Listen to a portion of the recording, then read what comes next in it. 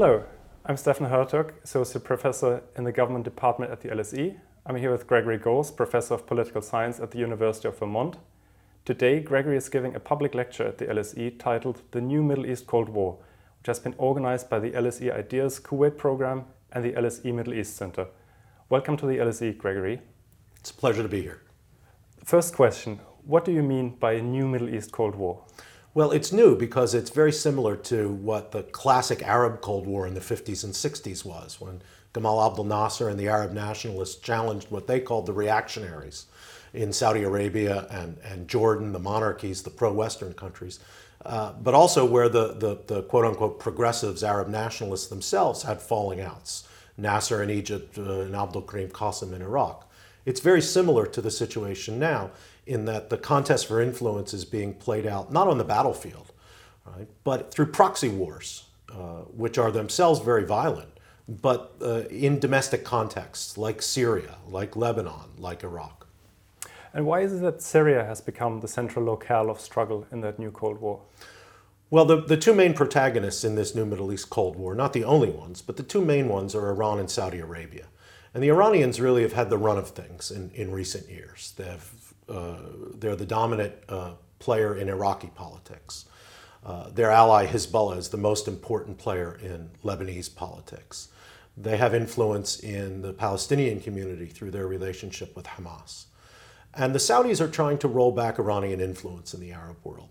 Syria seems to be their best opportunity to do that. The Assad regime has a long-standing relationship with the Iranians, and if the Saudis and other Arab states like Qatar, who are supporting the rebels, can help the rebels overthrow the Assad regime, it means a real blow to Iranian influence in the Eastern Arab world. But are you suggesting that currently Iran has the upper hand in that struggle? I do think that in the new Middle East Cold War, Iran does have the upper hand. When the United States invaded Iraq in 2003, it opened up Iraq as a geopolitical playing field. And Iran has been able to take advantage of its ties to the Shia community in Iraq, as well as its ties to some of the Kurdish factions, to become really the dominant outside player in Iraqi politics. They have this strong relationship with the Assad regime that dates back for decades, and their protege, Hezbollah, is the most important player in Lebanese politics. Given that, the Iranians have quite a bit of influence in that arc between the Mediterranean and the Gulf. Now, how does the new emerging anti-Muslim Brotherhood front play into that whole game? That there's a new alliance between Egypt, Saudi Arabia, and the UAE trying to suppress the Ikhwan as a political force in the region. How does Iran relate to that? Well, I think it's very interesting in that lots of people tend to think of this conflict as a Sunni-Shia conflict. But if it were purely sectarian, the Saudis should be welcoming the Muslim Brotherhood as a fellow Sunni ally in a sectarian fight. But instead, the Saudis, the new Egyptian regime, the regime in the United Arab Emirates see the Muslim Brotherhood as a threat to their geopolitical position and perhaps even to their domestic regime security. So if this is a sectarian fight, the Sunnis do not have their act together.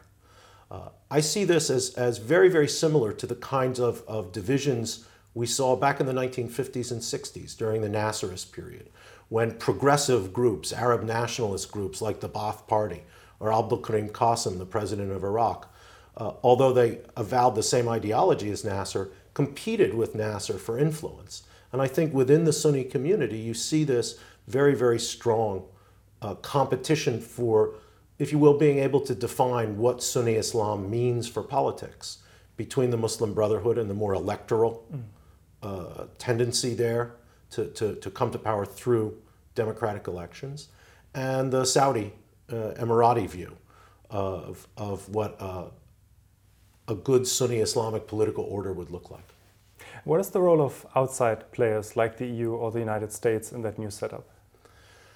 Because so much of this new Middle East Cold War is taking place within the domestic politics of countries. It really is a fight about the direction of domestic politics in Lebanon, in Syria, in Iraq, in Palestine, in Yemen, perhaps even if we can extend it out to Libya, right, which is not really involved with the Iranians. But I think it will become a playing field in this Muslim Brotherhood versus Saudi Emirati element of the new Middle East Cold War.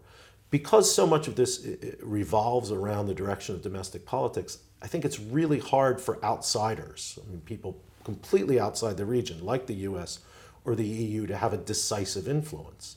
I mean, short of the kind of military intervention we saw in Libya in 2011, it seems to me that the kinds of tools that the Americans and the Europeans have, aid, training, diplomatic pressure, aren't going to be adequate to direct the domestic politics of these countries. And of course, the more extreme case, when the United States invaded Iraq in 2003, even with over 100,000 American troops in Iraq, Washington couldn't determine the direction of Iraqi politics. Well, thank you very much, Greg. That was My very pleasure. informative.